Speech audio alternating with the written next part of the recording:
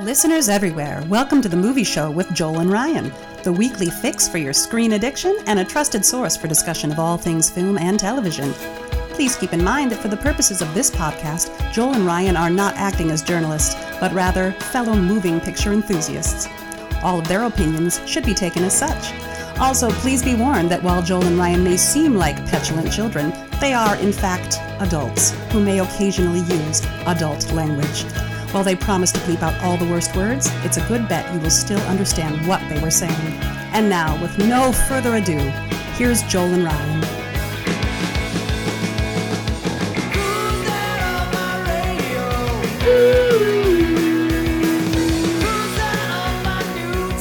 Oh, hello there, everybody.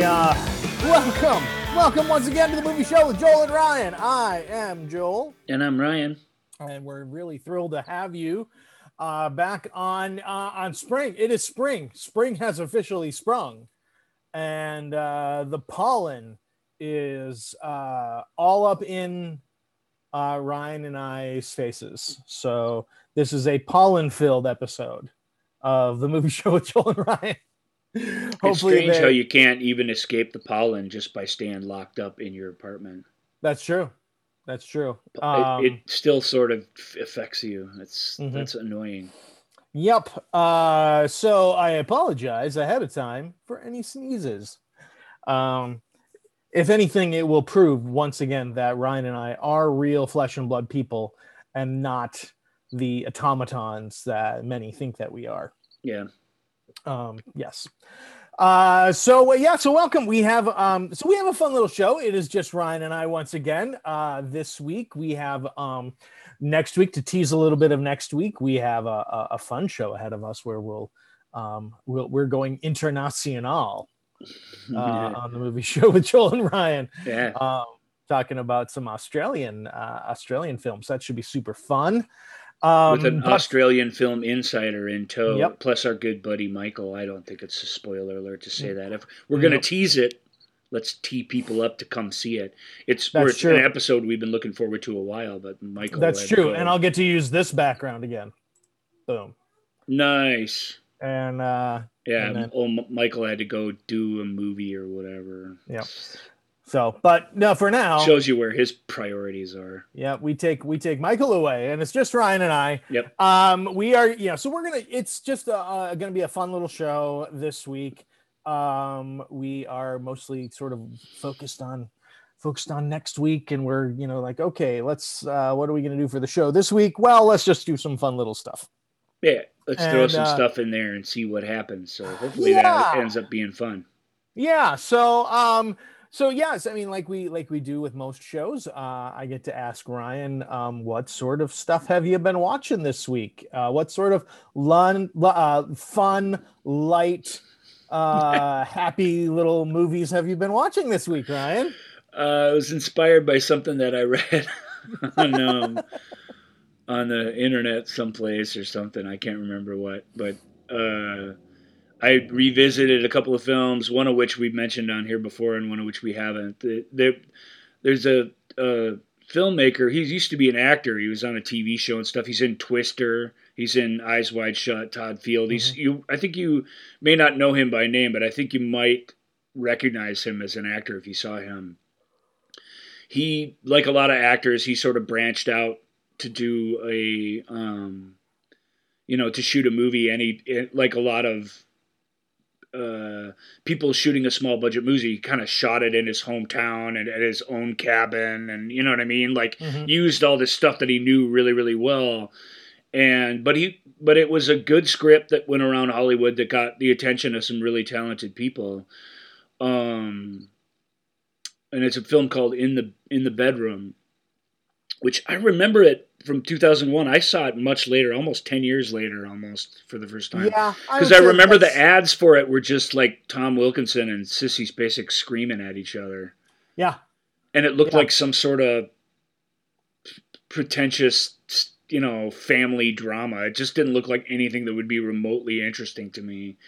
And which I don't know. I guess I like small remote family dramas, but something about that advertising that the Weinsteins put out there, it just was terrible. It was selling a movie that felt like it was just going to be unpleasant, like soap opera dramatics. That's what I remember about it. And then come award season, all the clips that were being shown, because it was up for especially a couple of the acting categories. I was like, oh, this sounds like no fun at all. Well, it is no fun. To be fair, yes, you're right. It is no fun. It is a really fantastic piece. Yeah, of cinema. That's exactly right. It's a movie that sneaks up on you in this incredible kind of way, especially if you go into it thinking it's going to be what I thought it was going to be. But it just in general, you don't see. I mean, there's all kinds of people making all kinds of subtle, modest films out there. We talked about Loose a couple of weeks ago. I think that qualifies. They're these films that are simple, have a sort of simple kernel of an idea that nonetheless, however they're executed, sort of get under your skin. And this is In the Bedroom is definitely one of them. We can't really talk about it without spoiling it. All I can say is that it is a rough go. It really, really does challenge you and make you feel uneasy, but in such a great way, in a way that's compelling and that's deeply human.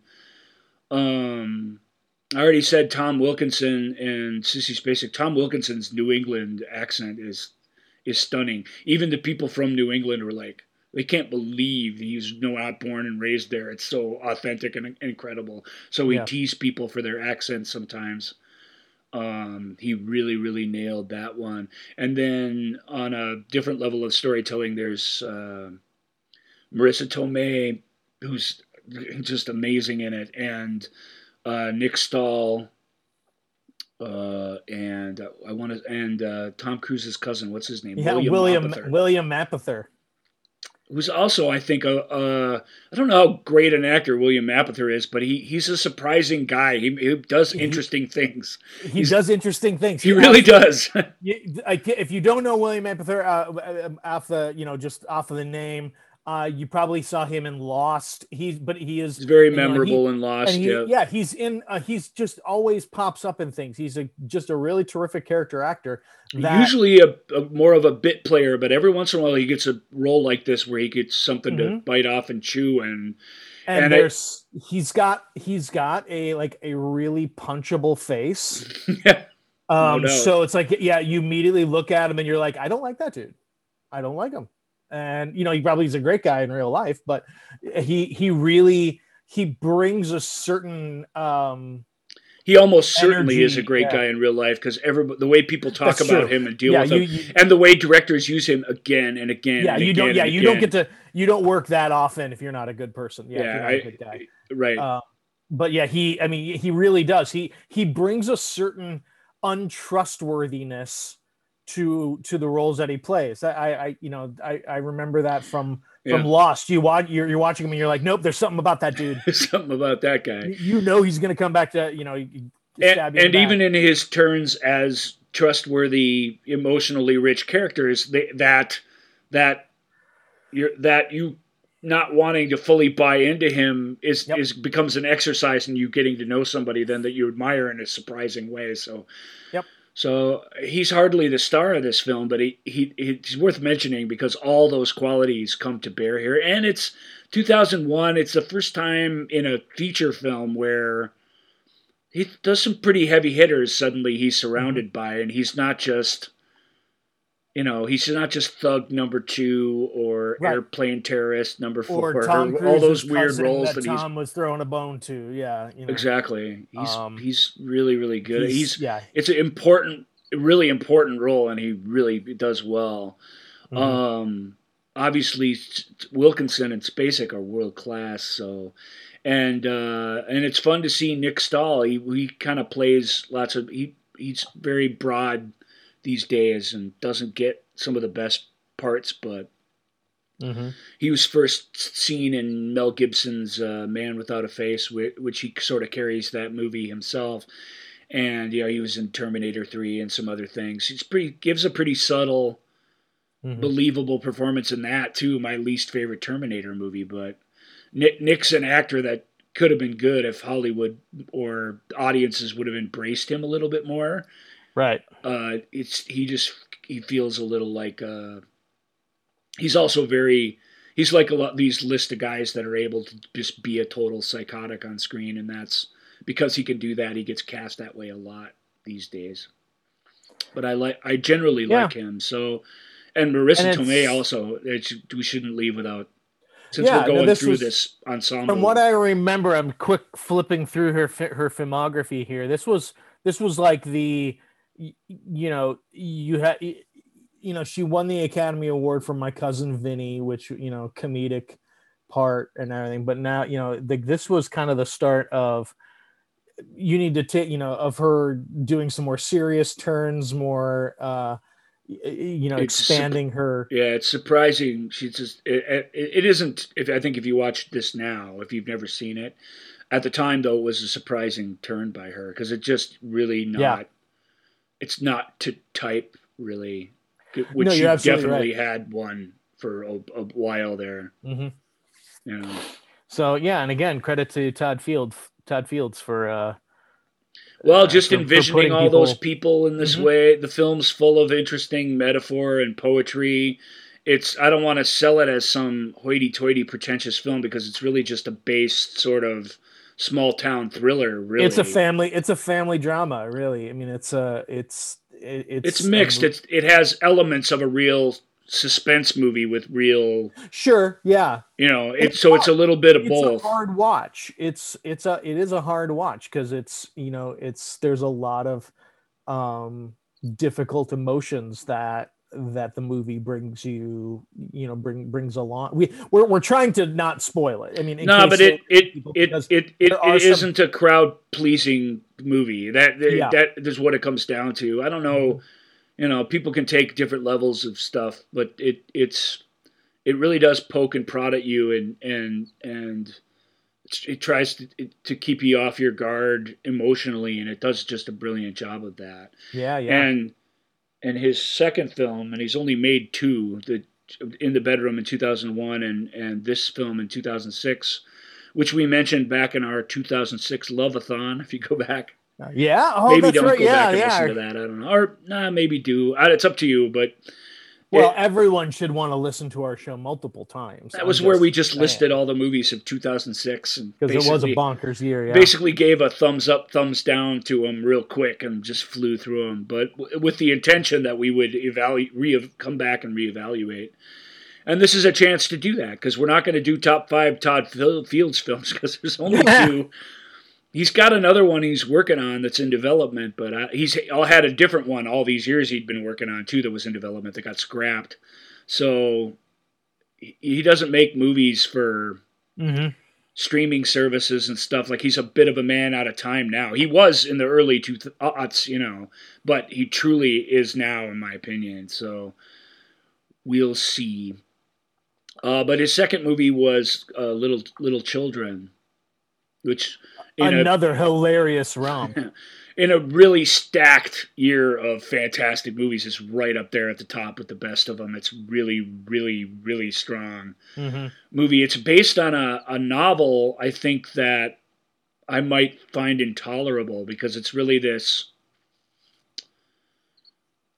examination of these little emotional crises that all these middle-aged suburban couples are having, basically, which to me is a novel I wouldn't touch with a 10-foot pole. I just wouldn't. I mean, that idea is like, whatever. Yep. But that,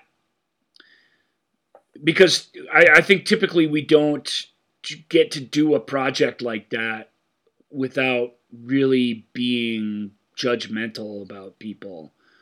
I think every chance to do some suburban, domestic drama / suspense film is like We just judge people. Look at the people in suburbia, or you and me. We're just as bad as anybody. Or they're always weighted down with some sort of something, some sort of statement that it's trying to make, which I always find really pedantic and terrible.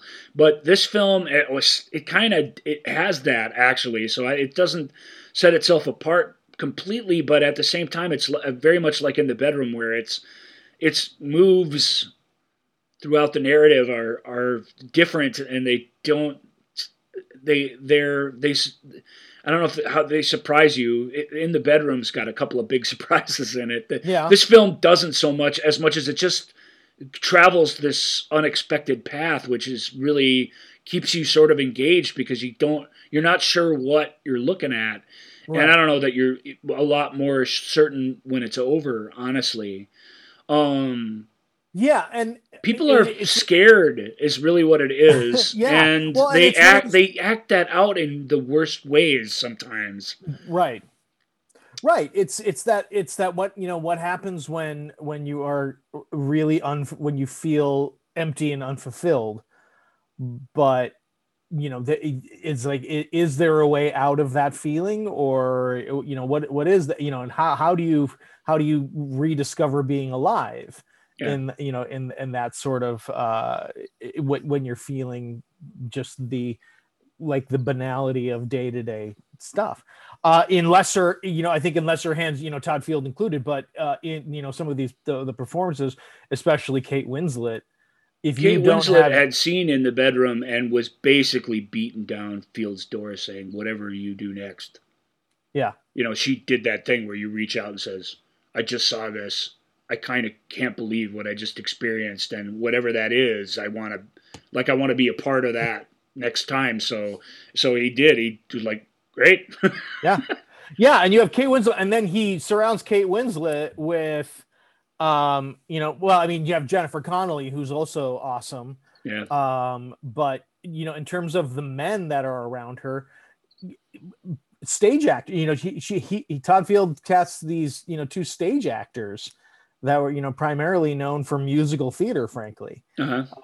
And it's just, so they're not known. They certainly weren't known. Patrick Wilson has kind of gone on and now has had a really solid film career. You bet. But he certainly hadn't at that point. Yep. And he, in a way, it's really neat because it's what we often see in reverse, just from a stunt casting standpoint. You usually have the two big guys who are stars, and the women are like, let's pluck them off the street, or let's have 100,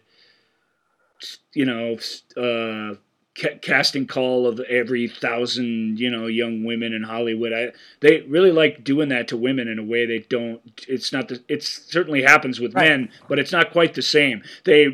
It's like a lot of things in life, it's not really on an equitable level. They really do like discovering the hot starlet, This is that in reverse. Jennifer Connelly was in the midst of a bunch of Oscar nominations. Kate Winslet was nominated for this film, in fact. Yeah. So they were the hot actors, really. And Wilson, and who's the ex-cop in it? He's fantastic in it. The ex-cop is my favorite role. Noah Emmerich. Noah Emmerich, who's again, maybe you don't know his name, but I promise you, if you saw Noah, you would know him. Noah Emmerich is, to give you a sort of populist appearance of his. He's Truman's best friend in the Truman Show. Yep. And he's great as the next door neighbor / best friend he is the opposite of William Apather in that he's just very trustworthy and very, which is why he's so great in Truman Show, because he's a complete tool of the system who you just believe. And even when he's lying right to his face, still feels like he has Truman's best interest at heart, because he has that warm jock buddy from high school sort of feel to him. And he's great. He was great in The Russians on TNT or whatever. The Americans, with the K. Yeah. But they were actually Russian spies. Sorry, spoiler alert. You find that out in the first episode. But The Americans, thank you for that correction. He's just awesome. He's a really, really good actor, and this role is it's different. He's still that guy, but his insecurities are so intense, and it just, again, in a lesser film that would be annoying. I would hate that sort of over the top approach to stuff. But there's this great scene where Patrick, there's affairs going on and things like that, and we won't get into the details of those. We'll let you discover them themselves. But I'm sure, as you can imagine, the fidelity plays a big part in the film, even though it ends up being less of a big part than you think when the thing is over. That stuff seems like a side dish, really, to what was really happening in the story. But there's this great scene where Patrick Wilson and Noah Emmerich play this pickup football game out in the park at night, or on the high school football field. Just, it's supposed to be touch football, but because they're all because they're not in pads or anything. Yeah. But because they're a bunch of macho guys, they beat the crap out of each other, just like we used to play in the backyard. You tackle people. It didn't matter you didn't have a helmet on. And Wilson does this. I feel like it's almost deliberate this way. He makes this impossible, could only happen in the movies, football play to win this game. It's just like, that's not even fake. Yeah. Backyard football, that doesn't make any sense. But it's great. It's shot in this heroic, sort of crazy, over-the-top way. And Emmerich's so excited, and they're all going out to the bar, but somebody that Wilson's interested in, shows up, walks over to him, and they're clearly going off to rut together. Yeah. And and Emmerich's like, well, come out or whatever. And he's like, yeah, maybe in a bit. But what he means is, no chance in hell, I'm going with this attractive woman. You're a guy, you're supposed to get this. And there's these shots, it's this cross-cut bunch of sequences. The film juggles a bunch of different narratives kind of brilliantly, and it keeps moving uneasily through them all throughout the story. There's this shot of Emmerich at the restaurant while the restaurant thins out, while his crowd goes away, until he's finally sitting on the sidewalk outside the closed bar, thinking his friend is still going to come visit him. And he's already this broken guy, and this just cracks him in half in a way. It's so weird. Yep. It's such a little, desperate, pathetic thing. But Emmerich imbues the dude with such humanity that you feel it. Instead of getting a laugh out of it, you feel increasingly sadder and more empathetic for him. And the movie's just full of stuff like that. It's so well-rounded. It feels like James L. Brooks, and these are more demonstratively emotional films, but he made Terms of Endearment. That was his first movie, and his second movie was Broadcast News, which is a perfect movie. And then he did I Love Trouble, and he's really made nothing but crap since. He had this signature style, and it was holy Moses, This is the guy. This is a new guy that's going to make only brilliant movies forever, and he hasn't made a brilliant movie since. And Fields, his legend's only grown because instead of making disappointing movies since, he hasn't made any movies. Right. He feels like a guy who, if he can't do it, he makes them modest enough that Hollywood really should just let him go. If they believe in the thing, you don't have to have tons of movies about what color so-and-so's cape is or whatever, because it's not that kind of movie. Right. So he should be left alone, but he's had a hard time getting his dream projects off the ground. And he feels like a dude who isn't going to make a movie unless he can make it his own way. Right. So I don't know where that leaves us with him. I guess the other guy we really should mention before just moving on, without stating too much about it, in Little Children is Jackie Earle Haley. Jackie Earle Haley, who's a pretty famous actor now. He had the weird distinction of being a relatively famous actor then, but he hadn't acted in something like 13 years. Well, sure. I mean, he was a kid star. Right, but a kid star in several things. Most famously, Bad News Bears. But he was regarded as one of those kid actors who you're like, wow, this kid is he wasn't trading on precociousness. Right, he was trading on the fact that he clearly was building characters and punching above a kid's weight. Yeah, even in Bad News Bears, his most signature child role, he plays the the motorcycle riding, rebellious 15-year-old who you never know what he's going to do. And then he goes away for, as I'm looking at his filmography here, it's about 13 years between a film here before, he's in Maniac Cop 3 Badge of Silence in 1993. Yeah. And then comes back and Todd Field gives him this. He ran his course to a career that led itself to Maniac Cop sequels. Mm-hmm. And just, I don't know if he just couldn't get jobs anymore, or he gave up, or he kind of gave up because he couldn't get decent jobs anymore. Some sort of petering out of his career. Happens to a lot of people. So I don't know. Fields isn't the kind of guy who does a lot of interviews or a lot of commentaries. I've never heard Jackie. Jackie's the kind of guy who does, but I've never heard his take on this. Because he's nothing like the dude in the novel, who's kind of like James Gandolfini, if type of person. Sure. Yeah. His presence in that movie and that role and the way that story is told it's Joel says unpleasant. It really is, but it just knocks your socks off. It's just an incredible reemerging from the shadows of an actor. It's hard for me to think of another one that quite has the same impact, And then he showed up in all the Kingsman and Watchmen and a whole bunch of other things. Semi-pro. Yeah. And he's great. He's fun. Yeah. He's fun. But this is his. He was nominated for an Oscar for it, rightly so. And this is his. I hate to say it, but it's his signature role because meeting of so many sort of perfect elements, and his style and his sort of a matter-of-fact style of acting helps the story in ways that are just wonderful. And he's got a weird look. He looks like somebody you recognize, but he doesn't look like he looks when he's a kid, and he doesn't have the same or even a young man, he doesn't have the same reaction on you either. It's a different, unnerving sort of reaction, and it's a visionary choice to use him in this. Yeah. Because it's pivotal. It's the fulcrum role upon which the whole thing sort of moves. No offense to Connolly and Winslet, who really are the stars in a very real way. They really are the focus of the story. We sort of talked about all these guys, but we talked about these guys because the guys are less known. Kate Winslet and Jennifer Connelly, top of their game. Kind of when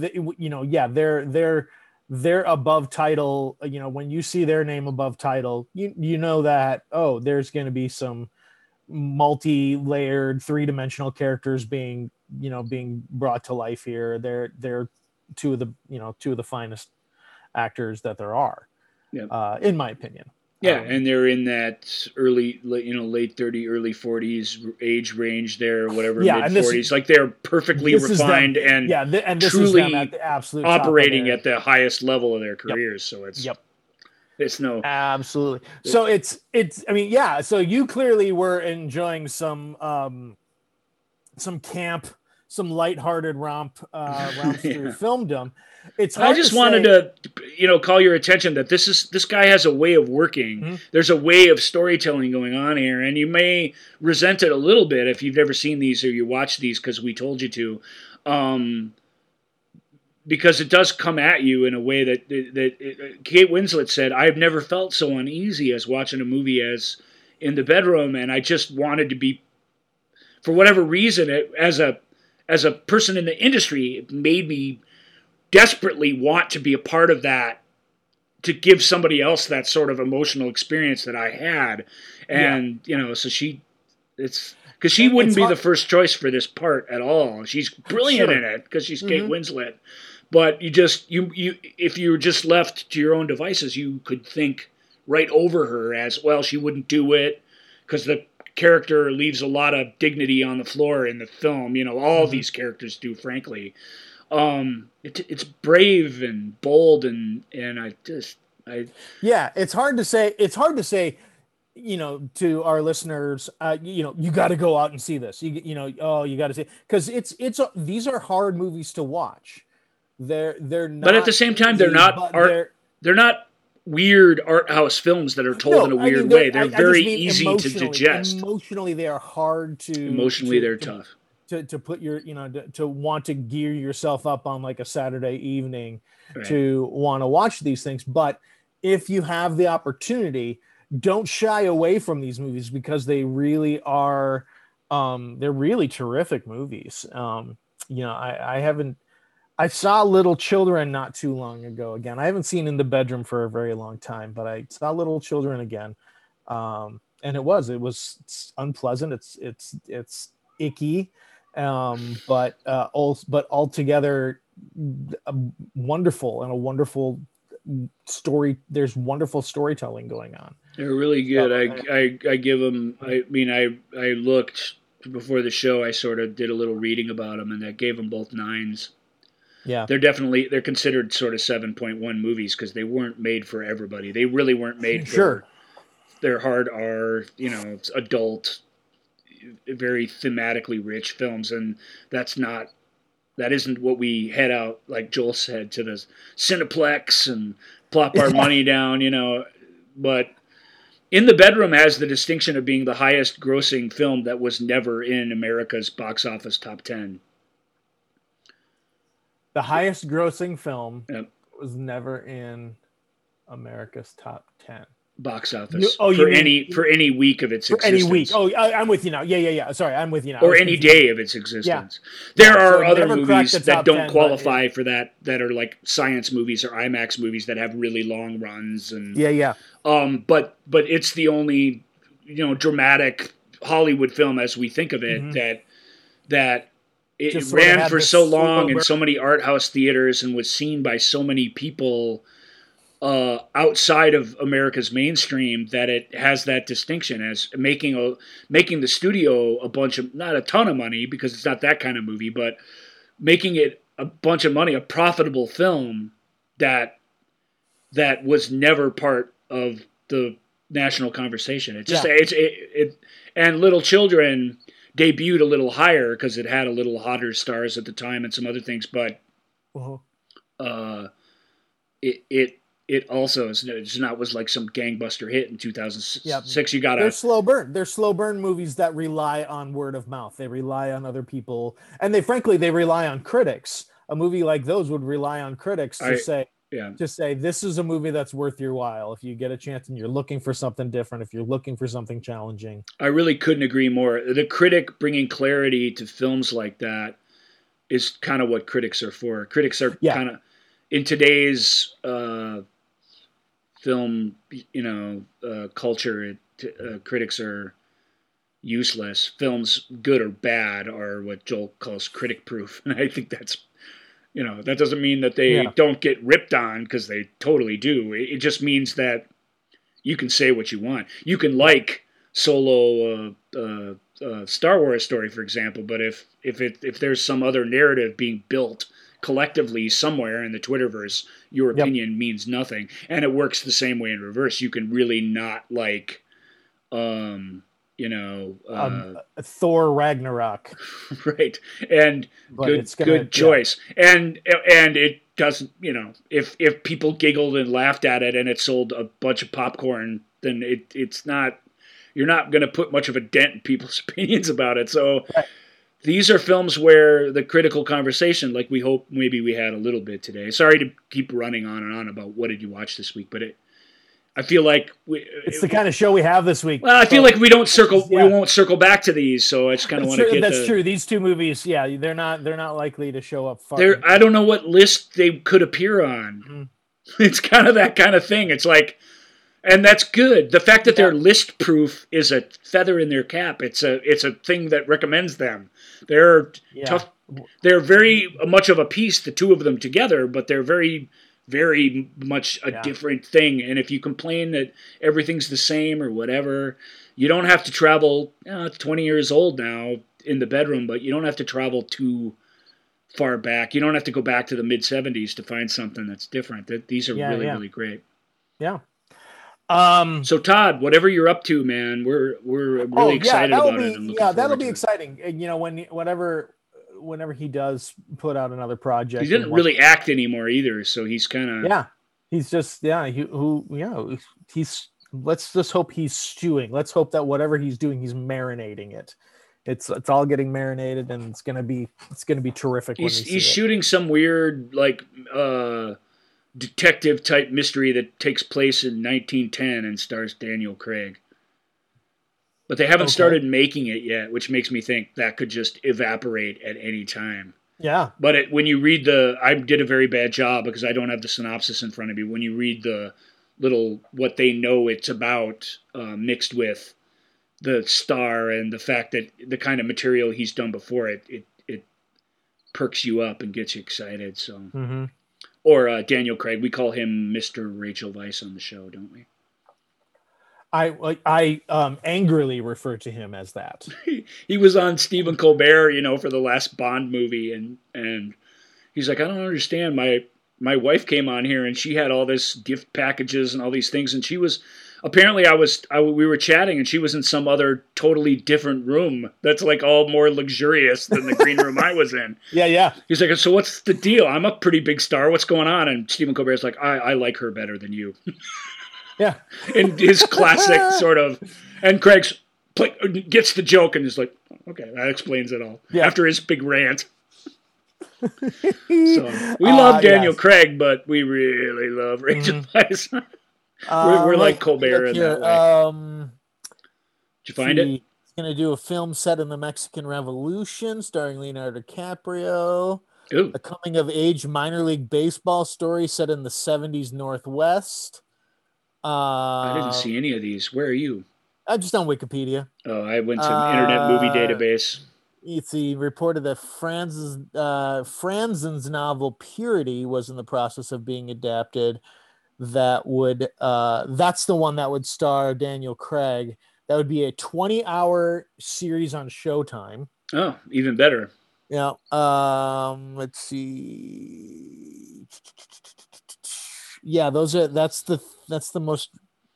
So if we even see any of those at any point, because all he's been doing is working on projects, writing scripts, and developing things that have not been made into movies. So don't get too excited. But with just a shout out to Todd, he's he was a reliable but as sort of generic side actor as there was during that era, and as an original storyteller behind the camera and in the scripting process, he is a stunning talent that I I'm just looking couldn't at admire more.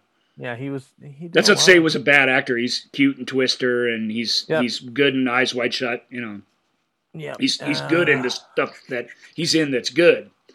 But you always feel there's something else going on with him, which is always a fun thing as an actor to be. But he found his calling when he went to the other side of the camera, in my opinion. He's exceptional in that work. So excellent. So how about you? Do you watch anything as cool as that? I did not.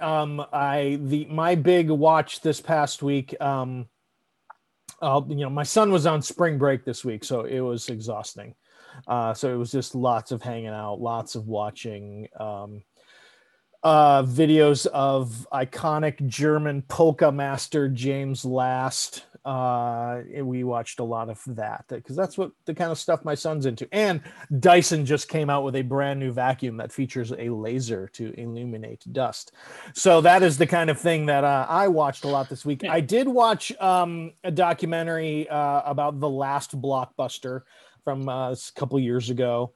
Meaning the Blockbuster, the video store. Blockbuster video store chain, chronicling the rise and fall of the Blockbuster video chain, and the missteps along the early successes and then the big missteps that Blockbuster made, that ultimately led to every single one of them closing, down to 3 in Alaska and 1 in Bend, Oregon.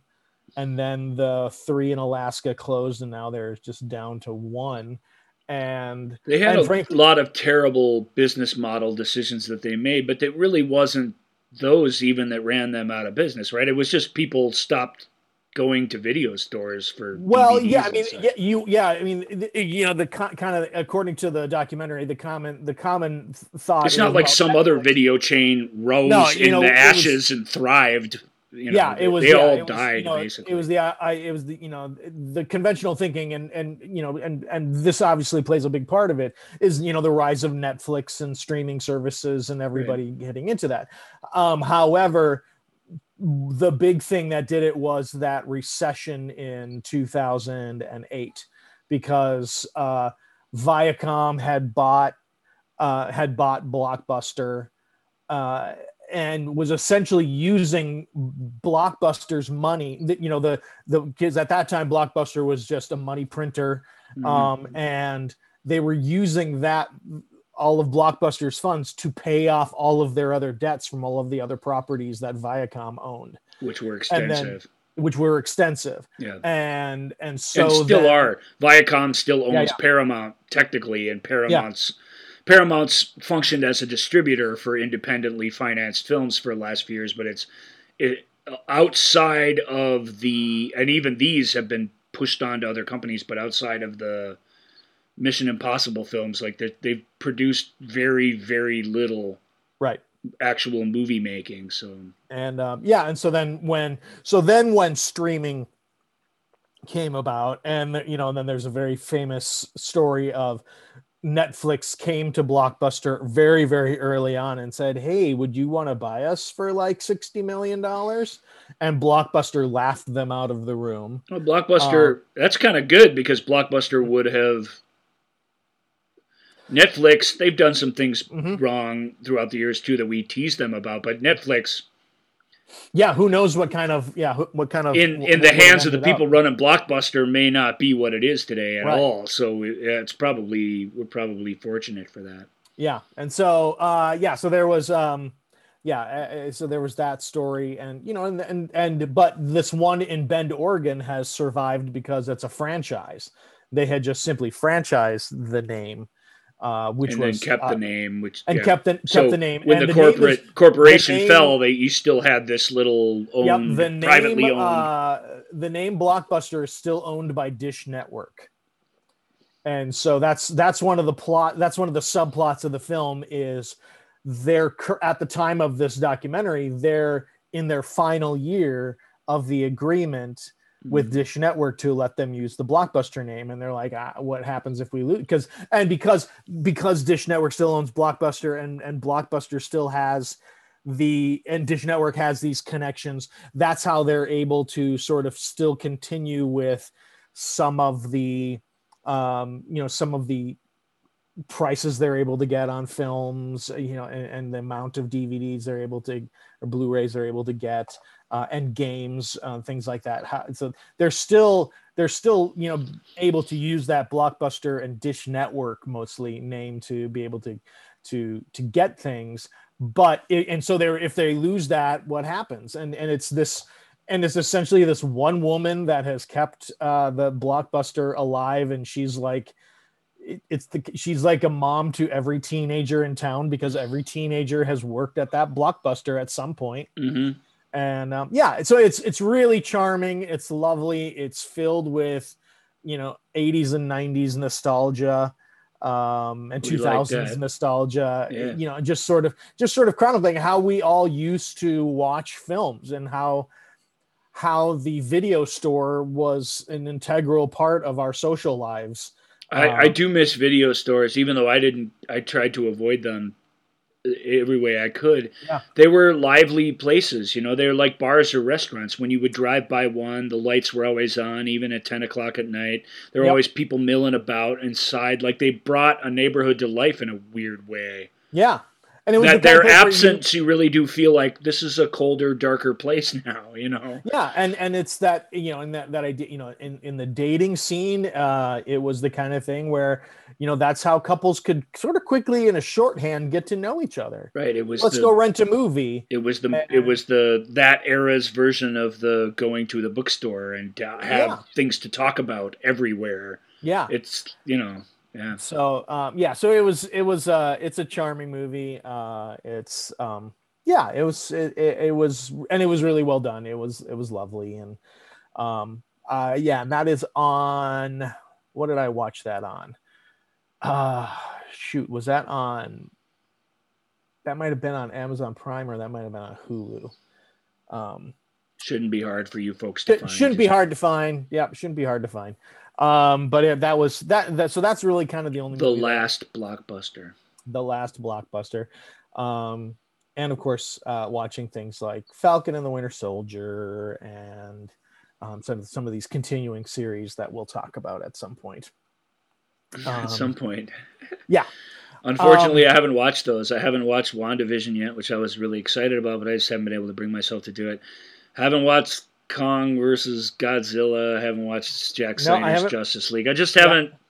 That's just not at all the kind of thing I've been in the mood for, unfortunately. Right, and I mentioned this to Ryan. I'm very. We should get with it, Joel. Joel, we should get with it. We should start watching Godzilla, and we should have YouTube previews where Godzilla's over here and Kong's over here, and I'm in the middle going. And everyone will click on us then, because right now people are like, I don't want to listen to these obnoxious know-it-alls talk about in the bedroom from 20 years ago. Screw this. Well, okay, so yeah, we'll see. Maybe we'll do two pictures. We'll do one of Kong and Godzilla and Ryan in the middle going, I don't know, and then we'll do another one of Tom Wilkinson and Sissy Spacek. And Ryan going, see which one gets the most clicks. And see which one gets the most clicks. That's we'll the kind of videos I'm talking about though. These critics aren't even all terrible, but we're no better. We're like them. We're just these homemade. We decided to be internet movie critics, all of a sudden in our 40s. Yeah. So I'm not being too judgmental, but I swear to God that it's sometimes just that look at the pop culture jumping out of the screen at you. Right. Well, you and I chose the and they're all set up like, what's this guy whose name I can't remember and who I don't know personally gonna say about Godzilla? Right.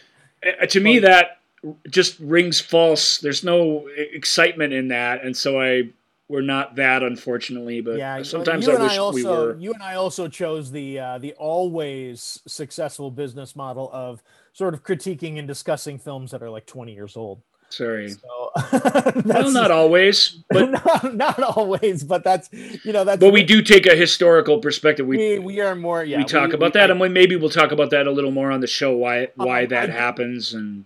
I will say, dear listener, I did watch the Zack Snyder Justice League. I hope Ryan gets a chance to watch it sometime in the next month because I do. There are some next month. I think that's harsh. Well, no, that puts a lot of pressure on me. I just mean whenever you get around to it, 4 hours long, and talk about it because it. And I've already seen it twice when it sucks for him. Yeah, well, it's a very different film. I'm sure that's the point, right? Exciting to talk about. I promise I'll watch that just in time for it to be completely not topical anymore. And then we'll follow that up, of course, with Godzilla versus Kong versus Godzilla. You could insist, fans. There could be thousands of you, and instead of just however many of you there are, and then on Zack Snyder. Yeah, you could demand I watch that, but they're just nobody's doing that, so it's tough to get me off my horse when nobody's anywhere in sight pushing me to do this or that.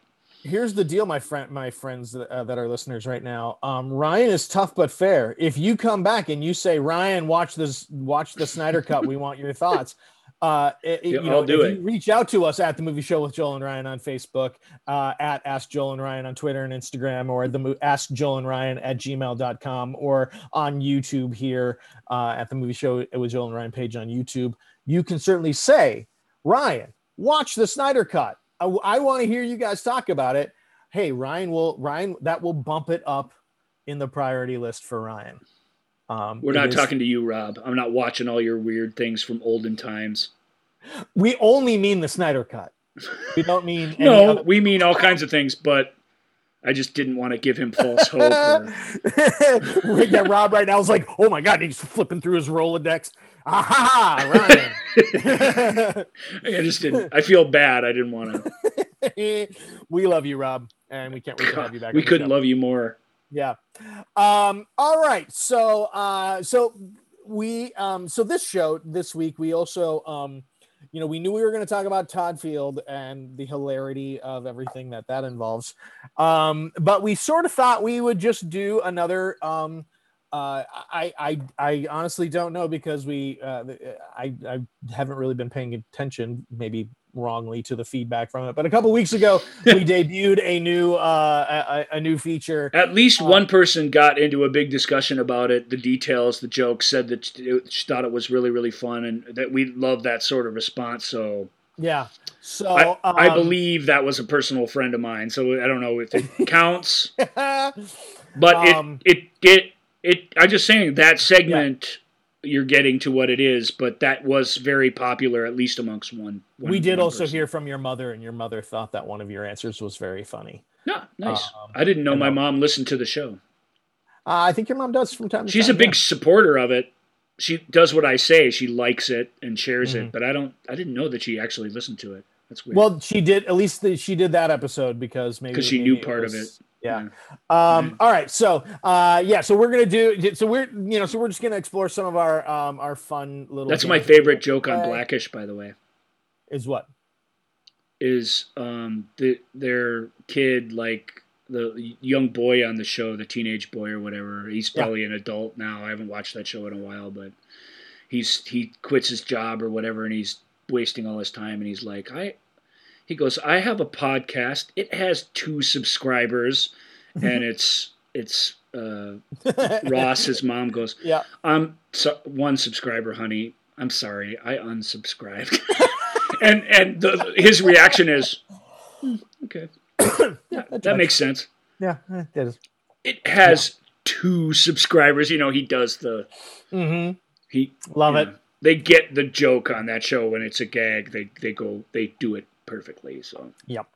All right, so we're just going to do some of our fun little games, and of course the first one on that one means that I get to play this again. What should I do? Come on. What do you do? What do you do? I don't know. What do you do? What do you do? What should I do? I don't know. What do you do? What do you do? I don't know. What do you do? I don't know. What do you do? What do you do? Seriously, what should I do? I don't know. Maybe this one? All right, so we're going to do a little what do you do?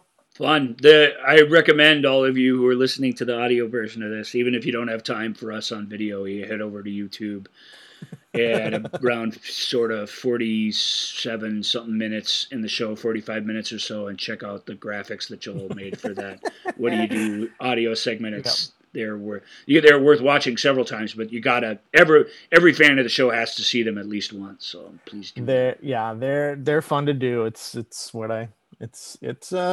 how I nerd out. I enjoy it very much. I'm mostly responsible for the audio hits you hear on the show. That one is a Joel Listman exclusive special, and it delights me because it's right in line with the tone I think we've worked so hard to cultivate here on the show. And again, not to pat each other's backs too much, but that is what every time Ryan came up with one of these sounders for when we had an idea for a little game section or whatever discussion section, he would send them to me, and I would just laugh giddily, and we would the messages. So the fact that I got to do one and he enjoyed it seemingly as much as I enjoyed the ones that he has made brought me great joy. Yay.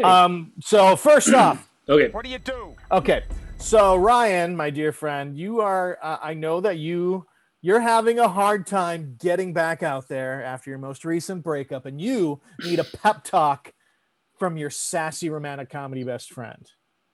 Who are you turning to? Becky, Rosie O'Donnell's character from Sleepless in Seattle? Goose, Anthony Edwards from Top Gun? Fat Amy, Rebel Wilson from Pitch Perfect? Semi, Arsenio Hall's character in Coming to America? Or Freddie Bauer, John Candy's character in Splash? Good gravy.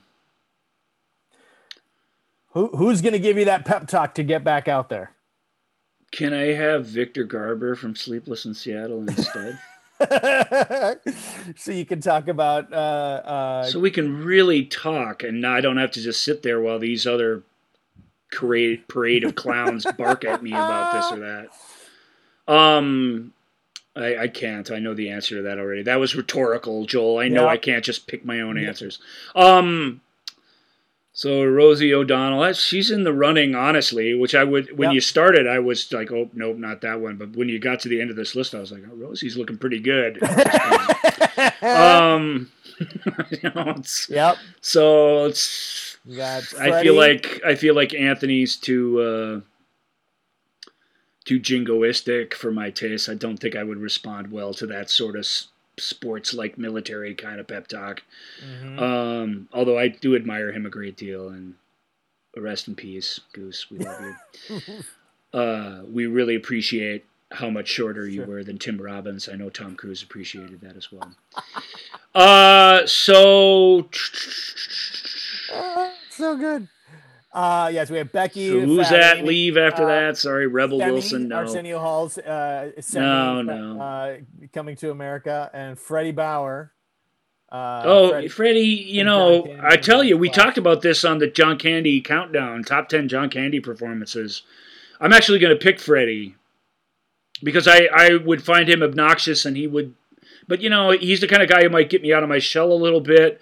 And I'm telling you, when it comes time for him to actually give his brother advice on what to do, I mean, he nails it. I mean, he sticks the landing in a major way. So with respect to Rosie O'Donnell, who really was in the running right here until I kind of thought about Splash a little bit more, I'm gonna go with Freddie for sure. And,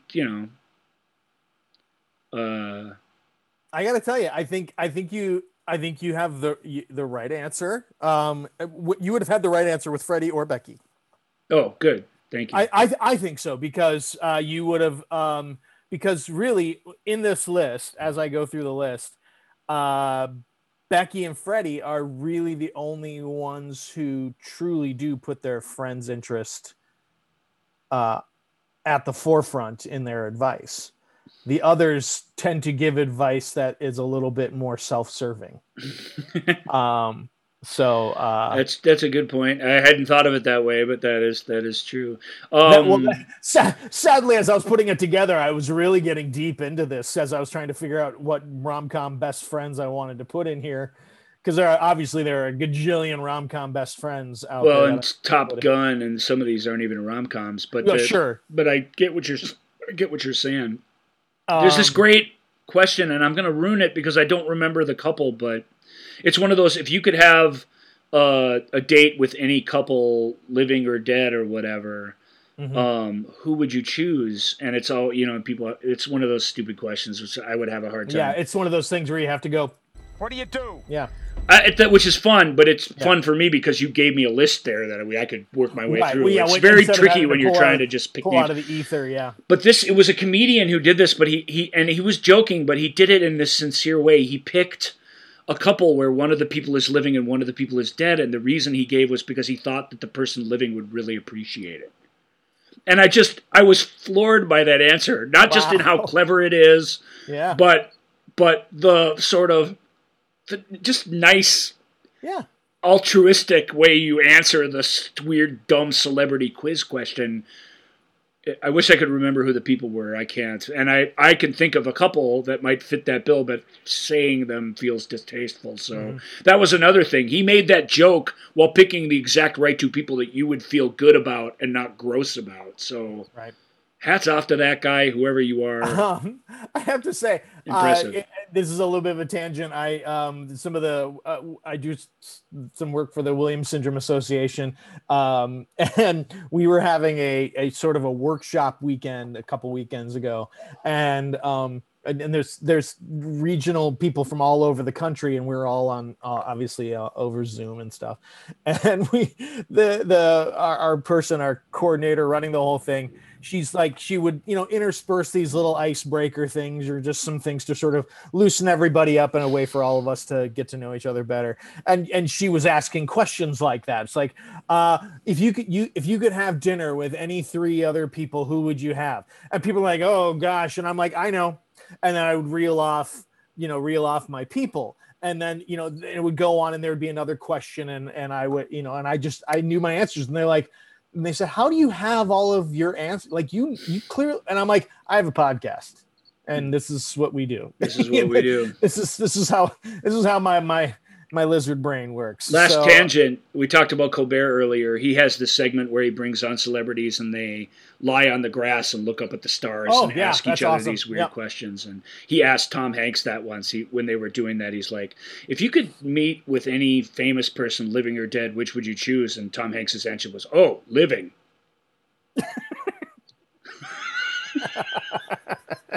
Which I thought was pretty classic. That's solid. That's a solid bit. All right, one more. What do you You're like, do? living, Okay. definitely living. Definitely living.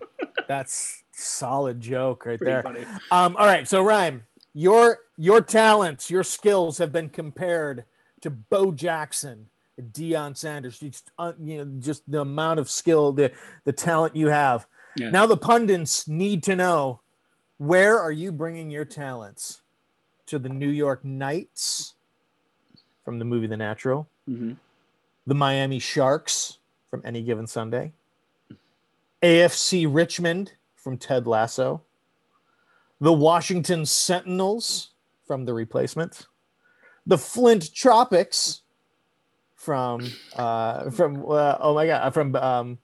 Semi Pro, or the Charlestown Chiefs from Slapshot. What frictional team? The Chiefs. You're gonna play hockey for the Chiefs? Oh yeah, that's where I belong. And we can talk through these so that isn't just a one-word answer. The point of these is to drag the show out a little bit. Shh, don't tell anybody. Yeah, don't tell anybody. Don't give away the. It's not just picking Chiefs and moving on to the next question. Chiefs. End of story. I love Slapshot. Me and my buddy Bill Felberg, we were talking about this the other day, and he quizzes me like this all the time and stuff. And he was super pissed, in fact, that we left.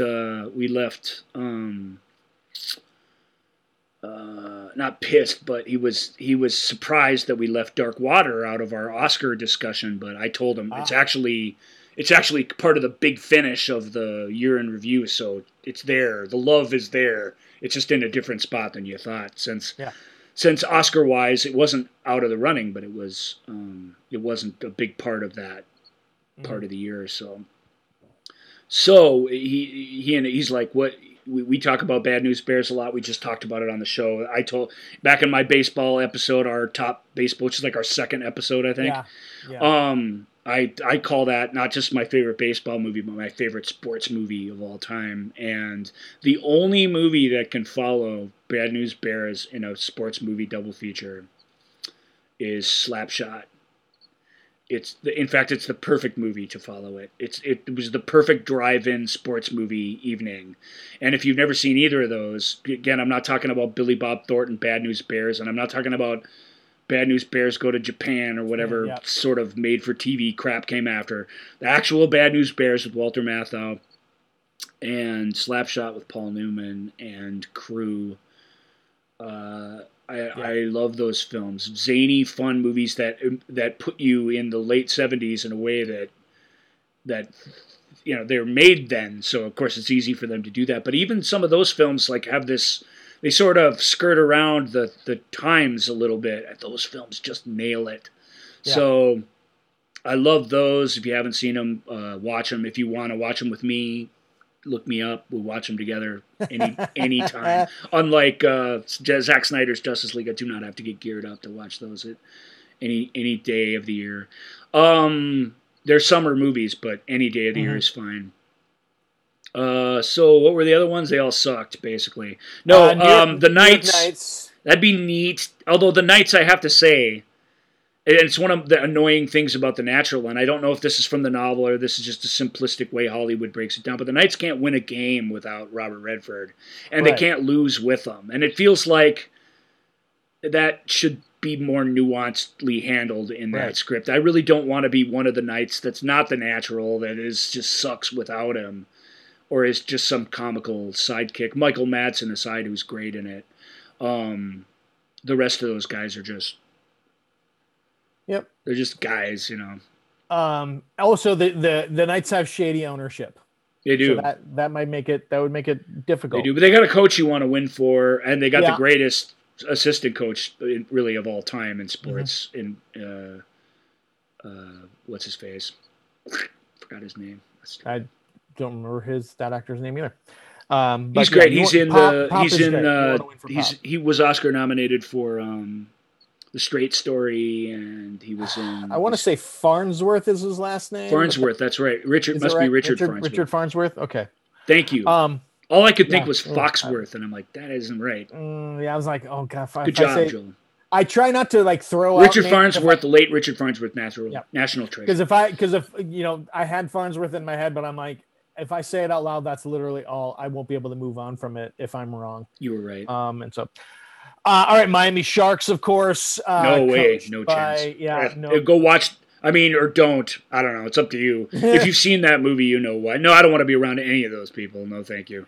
No surprise to anyone who knows me. Of course, I would choose to play for AFC Richmond, and Ted Lasso as my coach.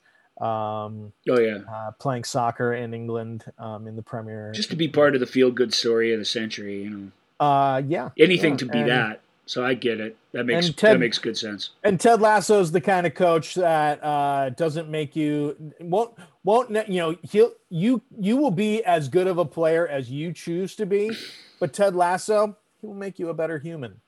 He'll make you a better person. And what could be better than that? Yeah, Washington Sentinels. That was the winner on your list until you got to you hit Slapshot and there's just no chance. Can't you see me all dressed up in the Chiefs uniform and with a black eye and a bandage on my head? Yep. Playing without a helmet, just being the team's enforcer. Mm-hmm. And even younger Ryan, like if you still had like the flowing mullet. Yeah. Right. Yeah. Yes. The flow. I assume it's younger Ryan. Or in college when you sort of had the whole long hair. I was sort of like a Bo Jackson. I was a double threat. I sucked equally at two different sports. That's true. Yeah, and there's something to be said for that. Yep. And of course the Flint Tropics, led by Jackie Moon. What's that again? Playing basketball. Oh yeah. Yeah. With Coffee Black, and yeah. So, so Charlestown Chiefs, hard to argue with the Charlestown Chiefs. All right, so that's going to do it for What Do You Do? What do you do? But I do have... Let's get some hot takes. Oh, yeah. Let's get some hot takes. Let's get some hot takes. Let's get some hot takes. Okay. Every movie should have a post-credit scene. Is my hot take. No movie should have a post-credit scene. When the movie's over, the movie should be over. Those post-credit scenes are stupid.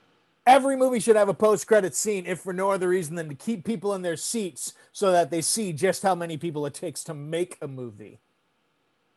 That's not a good enough reason. Okay.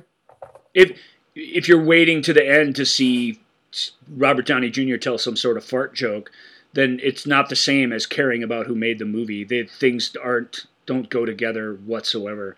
So if they did, I'd say sure, I get what you're saying, but I don't think it's a valid argument, but I don't think it's a winning one. You don't think that you could like kind of trick people into caring? Well, I used to like Easter eggs. There used to be these moments, or you would hear, at the end of Aliens in '86, you hear the alien sort of run behind you in stereo.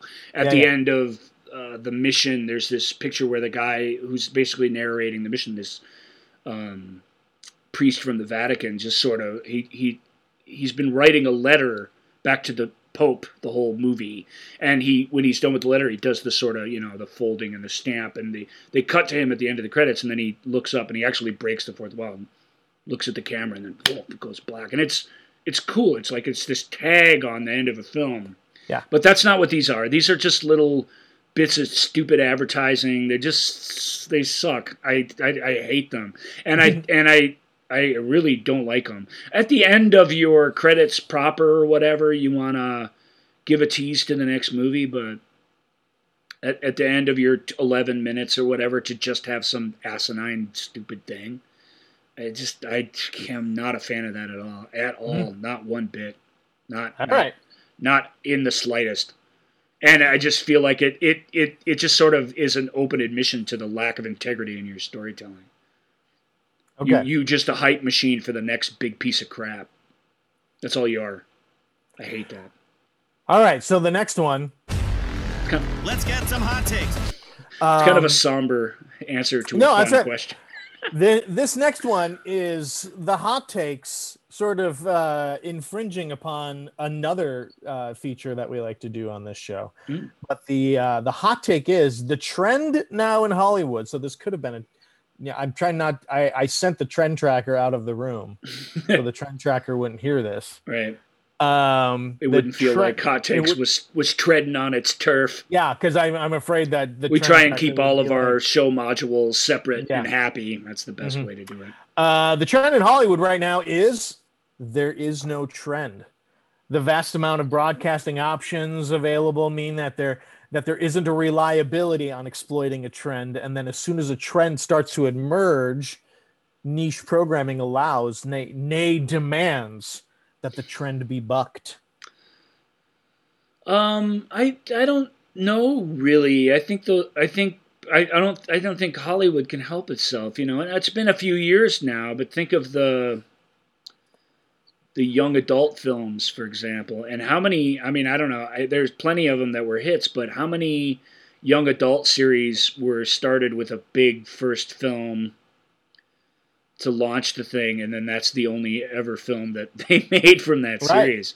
It's dozens and dozens of them, and to the point that they were getting pretty good at the end of that trend at making them in a way that where they were betting hardcore that they wouldn't get to make another one. So they would sort of they would change the ending somewhat to make it feel like a self-contained thing instead of a launching pad for something else. A lot of movies do feel like that. A lot of movies feel like this is the start of a big franchise, and then the franchise never comes, and that's the sign of people desperately following trends, whether it's extended universe trends or whatever it is. We're still totally hip deep in that, of everybody copying that style and trying to get their piece of that. But it is true that niche entertainment, like you can put a young entertainment novel, even not a famous one that isn't even very good, and if you get the right vibe, you can stick that on Netflix, record 10 episodes, and it doesn't even have to be a monster hit to keep going and going and going. And that's cool, because I wish there was more of that, although young adult stuff appeals less and less to me. We got young adult segments coming. We got Hunger Games deep dives coming, and Harry Potter episodes, which we've never done one. All that's all. We got that all over here for a rainy day. Those are all coming. So just so you know, I don't diss on those. We can actually talk about some of that material. But is it diminished somewhat in streaming? Yeah. But it's still trends that people are following. Even when you get down to the niches, you're still trying to copy some version of what the big guns are firing out at Disney or wherever.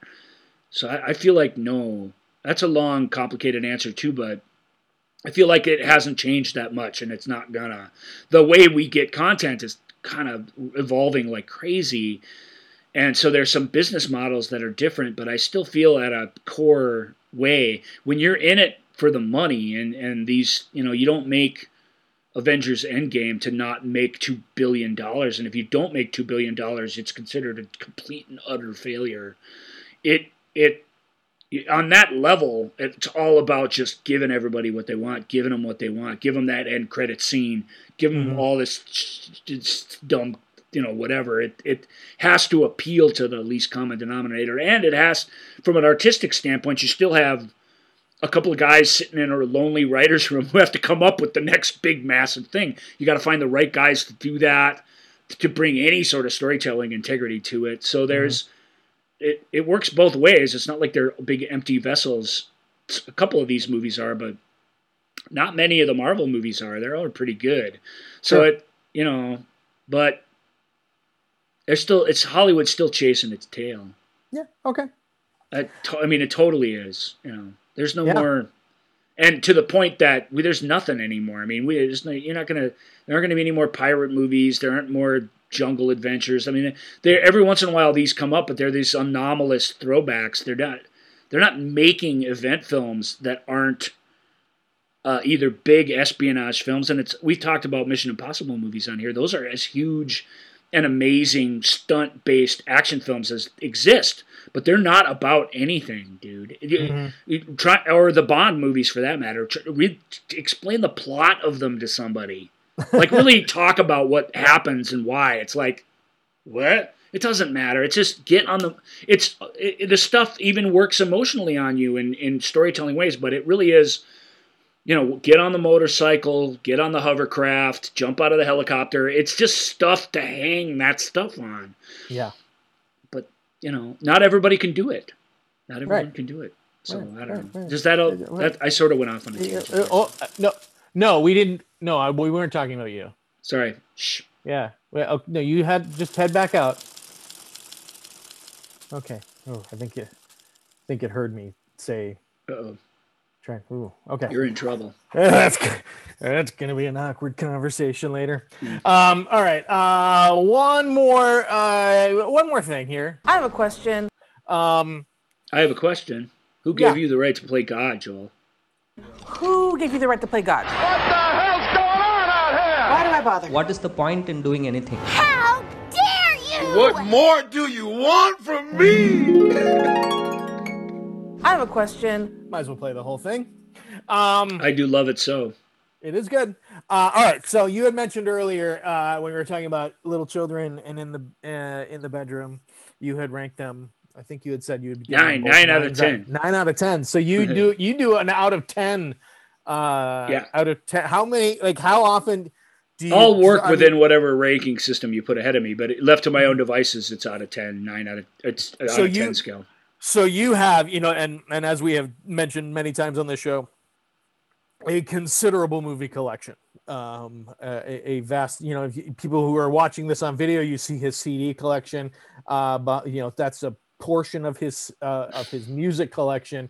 The movie collection that he has is that as well. You would only be seeing a portion of a very extensive movie collection as well.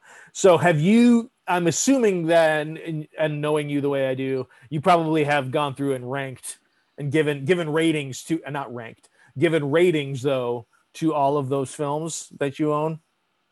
Yeah, I don't know about all of them, but I do in certain places. I do rate stuff. Yeah, where somewhat religiously.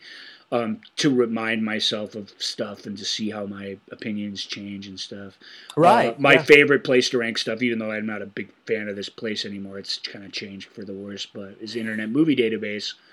And because it has all the movies, which a lot of these other places don't have all of them. They just have whatever they're pimping at that time.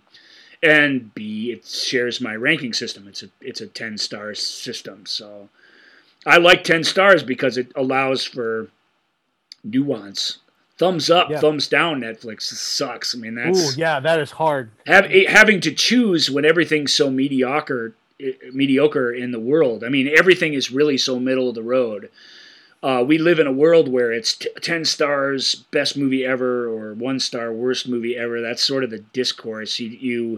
It's pass fail. If you pass, I love you, and if you fail, I hate you. And there's movies aren't. They're 5s and 7s, and that's mostly what they are. That's sometimes that's as good as you can do under the circumstances. Honestly, there's no shame in that. Yeah, but I like a scale that allows for that, and I like a scale that where it's not just 4 stars for a quarter of the movies you see, so that some excellent, perfect piece of American drama and some pretty good whatever gets the same rating just because percentage-wise that's how it has to break down. That's why I love 10 stars. I don't give 10 stars out. That's the other reason it's fun. I don't give 10 stars out very often. Do you know how many times, let's say you have you probably have rated easily over 1,000 films. According to Internet Movie Data, it's more like 4,000 and change. Well, there you go. How many times have you given a 10-star rating? I don't have it right in front of me, but it's like 50 sometimes. Okay. Wow. So not very often. Do you remember the last time that you gave a? Yes, I do, because it's been a while, actually. The only there's a few more movies I think back in the aughts that I gave 10s to, but since 2010 to present, I've only given out 2 10-star ratings. To first to 12 Years a Slave, and then to Whiplash. Oh yeah. Well, yeah. I mean, both. That could change though, Joel. And this goes to your. Well, and that's part of. Yeah, I mean, this goes to your earlier point. Like, what why do you rate things from the past? Why are you talking about things from 2001? Time changes the way you appreciate something, and if you really did appreciate it, it increases the way you appreciate it sometimes. So, there are some of these films from this era where if I put a little time in between, I revisit them and have a really strong reaction to it, they could come up from 8 or 9 to 10. It's possible. Right. I just, it's a music snob thing, which I'm not a music snob, despite the love of music. I don't rank music. I don't like music award shows the way I sort of enjoy movie award shows. I find music to be not a competition. I feel like it's really diminished by being one. In a way that movies are kind of inherently a bit of a competition. You know what I mean? Because it's not, the competition's not about the quality of the movie. It's about how many faces you've got the movie in front of. That's what we talk about these things on that level. So, I find that fun. But yeah, so there could be more. There might very well be more. There have been a lot of good movies lately, but even 9s are getting pretty rare. I'm just getting stodgy in that way where it's like you want 10 out of 10. I got 10 stars to play with. If you want all 10, I mean, you just gotta nail it. Yep. Your movie has to be a few combination of things. It's got to be really perfectly done, which a lot of movies actually are. But more than that, it has to really be. There's got to be a storytelling ambition to it that makes it worthy of being an all-time 10 out of 10 star thing. Mm-hmm. And obviously, 12 Years a Slave is just a total trial by combat of a film in terms of kind of like the ones we were talking about earlier a little bit, although the historical weight of it and all these other things that are brought down on it, it is an interpersonal story. It's a one man's journey sort of story, but it has that weight and power of history and this idea of ringing true, and the fact that it comes at the history of slavery in America from the standpoint of somebody who was free and clear of all that and tricked and sold back into slavery, so that our journey with him is experiencing a lot of the precepts of that for the first time. Yeah. It's a stunner of a movie. It just really is incredible, and it's sort of unimpeachably good. The only criticism I've ever heard levied at it that make any sense, and even this isn't fair, is Brad Pitt plays sort of a white guy who's could be cast somewhat as a white savior character in the show. He comes along and is the dude who finally gets the word about this guy out to a lawyer and gets us headed towards something of an ending that we can live with and not just feel completely gutted. But Brad Pitt produced that film. I mean, he got that movie made. That's a Plan B Entertainment movie. It's the main studio behind it. And when he was asked, because he was asked, well, first of all, why are you in it? You're not important. It's not even an important role. And why did you cast yourself in such an important role? Like it was this asinine question. And he's like, the reason I cast myself in the movie is I thought it might get the movie more attention, and we really wanted the movie to succeed and to be seen. So it was you're right. It was a small part. It was a little amount of work that I could easily do, fit my schedule, and yet my name amongst this other, Fassbender, Cumberbatch, all these white guys that are in the movie, Paul Giamatti, who are all fantastic. You don't watch the movie going, wow, the white guys are great. I mean, that's not on your mind at all. You're so sucked into this film, and it's Chiwetel Ejiofor. He's the central character, and he's everything. Yeah. He's everything.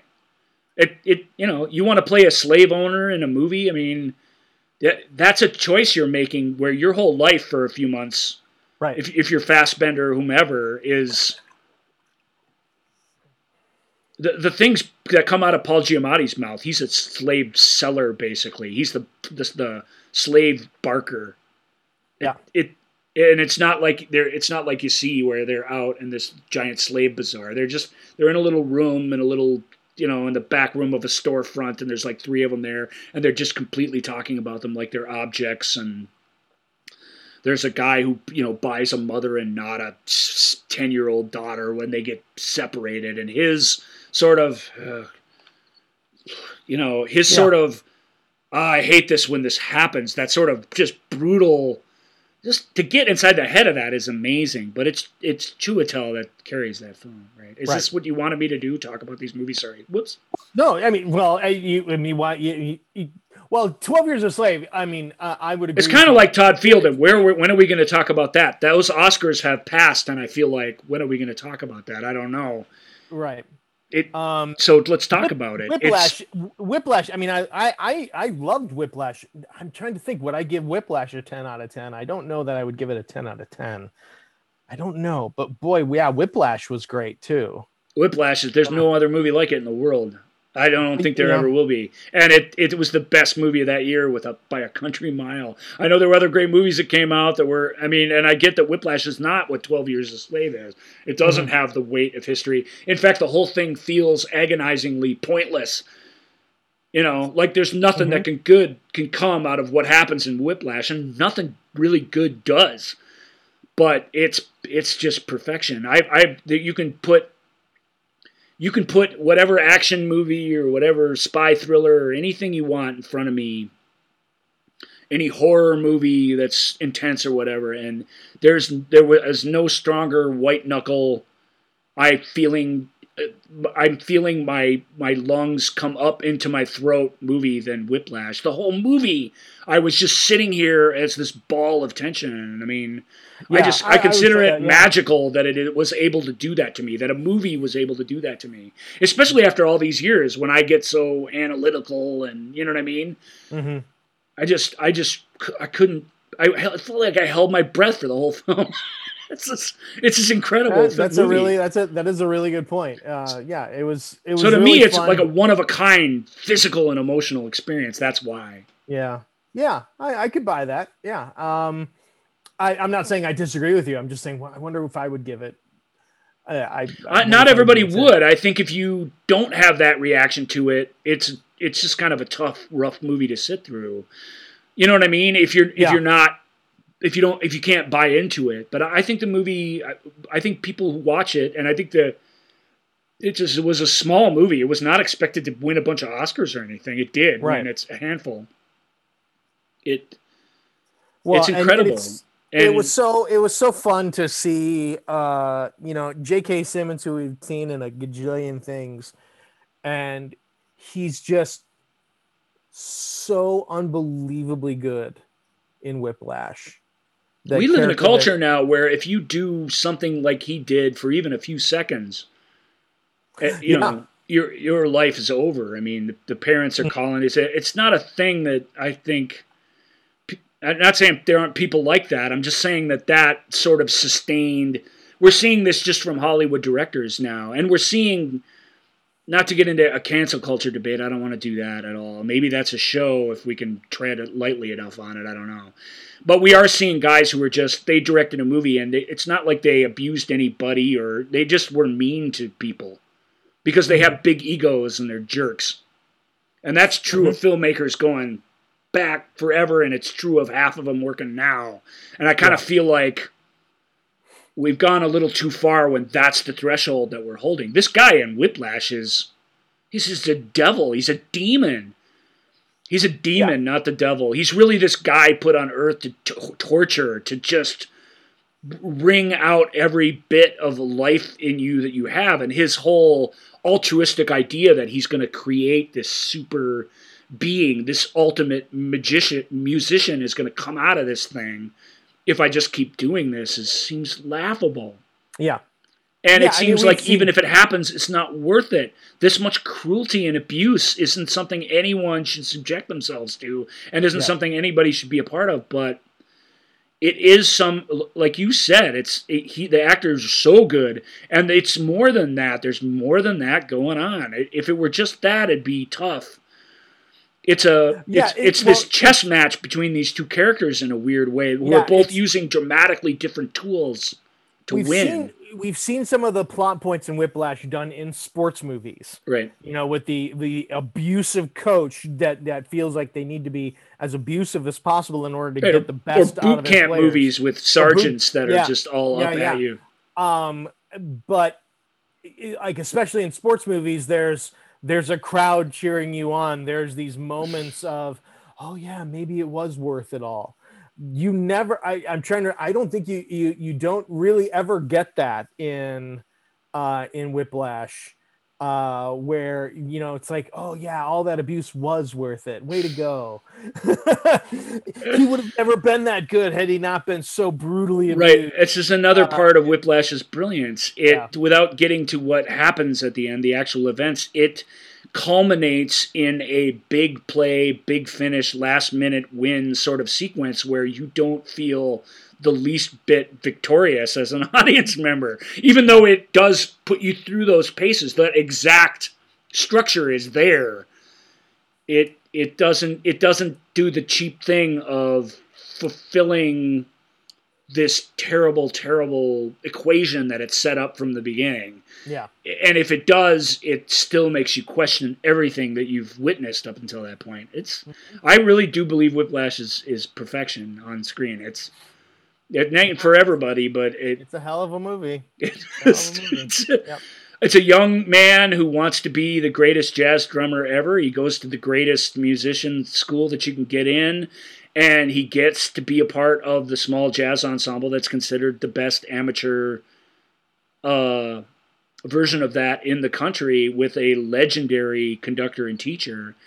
And that teacher just happens to be one of the most evil people that ever lived. Mm-hmm. And is that something you can fight against? Yeah. Or if you bend to it, is that something you can remain human at the end of everything? Is there some line you can walk in between? It asks all these questions, and it presents all these attempts to deal with that sort of force of nature, a hurricane right in the practice room with you. How do you deal with that? Yep. It's amazing to me. It makes you ask, what should I do? It does. What do you do? What do you do? So Joel, that is why I love Whiplash. It's and that is why it's those kinds of emotions. And we should mention a couple of people. Miles Teller, who's a chick who plays Supergirl. She's pretty great in it too. I can't remember her name. Oh yeah, who is? She's just Supergirl now, so that's too bad, because she was in a handful of movies during that time where you're like, wow, you're gonna be something special. Not that Supergirl is not special, but it is. She's great in it. Melissa Benoist. Melissa Benoist, right? And doesn't Kevin Pollak play his dad? Paul Reiser. Paul Reiser does. Sorry, I get those guys mixed up a little bit. They're similar. Yeah. Paul Reiser's really good in it too. It was one of those things where it's like, oh yeah, Paul Reiser, he is capable. When he's asked to do some work, he can do it. And he's asked to, And shout out to the atmosphere on the set and the way that, because everybody else in the film virtually is nobody you know, and yet nothing in the movie happens, not much anyway, one-on-one. It's all happening in a crowd with an audience, with people who are sitting there all day in the emotional moment, with a lot of these other musicians who have these bit roles who have to nail it, or you start to take the power away if you're not right there when you have to be, when they cut to you, or when you saying one of your two lines. You've got to rise to the level of all that. Yeah. So it's JK's show. I don't think there's any question. But Teller, who gets teased a little bit for this or that, without him, I don't. Yeah. Because he doesn't just have to be all that stuff that's really, really hard to do as an actor. He also has to be something approaching a believable world-class percussionist, which he also is in the movie. Yeah. So Miles goes there, if you're going to ask him to play a boxer, he's going to show up knowing something about boxing and really killing it. Sure. Even if the story is not that great, here you've got the perfect cocktail of fantastic performances, great writing, perfect direction, and kind of one-of-a-kind tale that despite it being torturous to me, I still, once a year, I'm still like, Whiplash, yeah, Nice. let's Wow. do it. And I its power really doesn't diminish on repeated watchings, I have to say. Well, very cool. All right. Well, folks, that is going to do it for us. I think that's as good a place to leave it as any. Can't like follow we said, Whiplash. That's true. Yeah. Once again, we have I think we have a super fun show ready for you next week. With we're talking about some of the cinema of Australia. And we look forward to bringing that to you next week. Don't worry, it's a bunch of old stuff. Yeah, we thank no you new for, stuff. It's all late 70s and early 80s when we were 10 years old. Oh yeah. So we thank you for joining us this week for this fun little excursion, and and we will see you all next week on the Movie Show with Joel and Ryan. Love you guys. Thanks for tuning in. Go see In the Bedroom and Little Children and Whiplash and 12 Years a Slave if you haven't. My goodness, see it. Thank you for listening to The Movie Show with Joel and Ryan. Remember, all views and opinions represented in this podcast are personal and belong solely to the speaker and do not represent those people, institutions, or organizations that the speaker may or may not be associated with, unless explicitly stated. None of these views and opinions were intended to malign or deceive. And now, here's the producers, circa 1982, to play us out.